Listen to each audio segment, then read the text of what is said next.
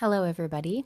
It's now after 5 o'clock in the morning where I live, and I have been up for more than 4 hours. To make a long story short, I could have spent some of this time folding laundry that's been sitting on my couch for, days and days, which is clean, P.S., or sweeping the floor that Lord knows needs to be swept at least twice as often as it is. But instead of doing those necessary tasks, I spent time doing something that I have found to be even more necessary.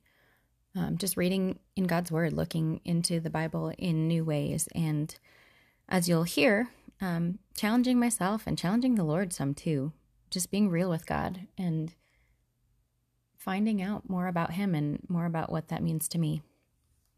So without further ado, here is episode 1. Where do we go from here? If there's anything about me that's paramount to understand who I am and where I'm going, it's the knowledge that I sincerely strive to honor the Lord of the Bible by emulating and well representing His Son, Jesus. This is because I have personally, with supernatural frequency and undeniability, witnessed the involvement and presence of one who could only be the creator of the universe, the sovereign and supreme Lord, the lover of my soul so generous that He would give His own Son in my place. But while I attest that I do 100% believe the Bible to be true, and while I genuinely endeavor to exemplify the Lord who inspired its words, I admit that I am a repeat dismal failure at such efforts so often. Despite the continual evidence of provision that could only be given at the hands of someone all-capable and truly concerned with my best interests, I struggle. In every season of my life, I have seen the Lord at work, clearing paths only He could clear, opening doors only He could open, giving life only He could give. Yet, in recent years, despite what I would contend is earnest obedience and devotion to Him, it has seemed as if the Lord has remained silent when I have called out to Him. I am thankful to have so much vivid history with God to know that my own interpretation of His silence from my fleshly limited view is just that, fleshly and limited. I know that this perspective of godly negligence does not accurately reflect the character of God. Where others abandon, God stays. Where others give up on, God fights for. Where others belabor, God pacifies and comforts. But the truth is that despite my absolute certainty that God cares for His children with such detailed, rich, intimate attention, despite my repeated asking and the fervency with which I have committed to following His ways, there have been numerous times in the last few years of my life where I have been unable to see such evidence of Him taking said care of me. I know this sentiment isn't possibly true. If I made a list of the replete and certain blessings the Lord of Heaven's armies has bestowed upon me individually, even within this period of perceived silence, I could write on for days and days. But it remains that the circumstances of my life have led me to struggle with reconciling that this God who so desperately loves so many people around me has so often seemed absent when I've sought Him out. In this, I relate very much to the account recorded in the 6th chapter of the book of John. Jesus, but days after effortlessly feeding several thousand people by way of 5 measly loaves of bread and 2 small fish, a meal intended for only one boy, divulges that it's not about the miracles. He then warns that getting hung up on physical food is completely missing the point. Jesus said, "I am the bread of life. The person who aligns with me hungers no more and thirsts no more ever." I have told you this explicitly because even though you have seen me in action, you don't really believe me. Every person the Father gives me eventually comes running to me, and once that person is with me, I hold on and don't let go. I came down from heaven not to follow my own agenda, but to accomplish the will of the one who sent me. This, in a nutshell, is that will.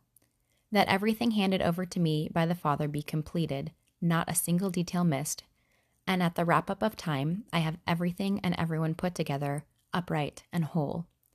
This is what my Father wants, that anyone who sees the Son and trusts who He is and what He does and then aligns with me will enter real life, eternal life. My part is to put them on their feet alive and whole at the completion of time. Verses 35 through 40. Here, surrounded by a throng of witnesses, no doubt shocked by His assertion, Jesus claims that they not bother eating perishable food, but that He is the bread that they are to be consuming. Naturally, the people are bona fide grossed out.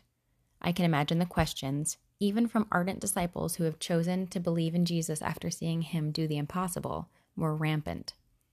What in the world? He's suggesting we eat His body? How does this have anything to do with God's will? He can't seriously suggest that this is what pursuing God is about. But Jesus doubles down. My flesh is real food and my blood is real drink. By eating my flesh and drinking my blood, you enter into me and I into you. In the same way that the fully alive Father sent me here, and I live because of him, so the one who makes a meal of me lives because of me. This is the bread from heaven. Your ancestors ate bread and later died. Whoever eats this bread will always live. Verses 53 through 58. I obviously cannot speak with certainty to the feelings of the crowd at large, but I do identify with their apparent confusion. You see God doing something truly amazing and know without a shadow of a doubt that he is real and actively involved in the world, but then things get shaken up and something unexpected happens, and your vision blurs and your assurance wavers. Maybe you lost a child. Maybe your spouse cheated on you. Maybe your best friend left you. And even though you know you've fallen short of God's glorious standard because he is perfect and you are far from it, you didn't deserve the fallout that you've experienced. Whatever your circumstances, your once confident trust in the truth of God's ways are broken. Or maybe it's just me who struggles with such matters. But what really makes a difference here, what really shapes the course of your days, my days, our days moving forward, is how we respond. Do we cut bait and hightail it out of Dodge? Do we sit in despair, refusing to accept that a good God would ever allow such injustices against us? Do we reach out to him yet again, even though we feel we've been burned one too many times to be sure God's even listening? To best answer this, I suggest we read further on in John chapter 6. Following Jesus' morbid admonition, the crowd of listeners dissipates in frustration, confusion, maybe even resentment. Then Jesus turns to his tribe, his chosen few, asking them how they will respond. Simon Peter, one of his closest friends, a member of his most devout inner circle, confesses to Jesus, "Master, to whom would we go? You have the words of real life, eternal life. We've already committed ourselves, confident that you are the Holy One of God." Verse 68. As someone who has plenty of questions about the Lord, for which I don't have answers, I understand the weight of such a response. This is more than merely a fact-stating exercise for Peter. It's a promise to his dearly beloved friend. He doesn't deny the doubt. He doesn't ignore the uncertainty that comes with not understanding the whole picture, maybe even not wanting things to be the way they are. But he chooses to accept the truth even when it doesn't seem so obvious. Jesus, it's you. No matter if things don't make sense or if we don't see eye to eye, you are the truth. There is no one else. So where do we go from here? Peter knew confidently that Jesus was, in fact, that Holy One of God. No matter what we are facing, no matter what we have gone through, no matter how many times we have labored or where we have toiled or whom we have battled, the truth is that Jesus is the real life, the eternal life. We can accept this or we can reject this, but true it remains.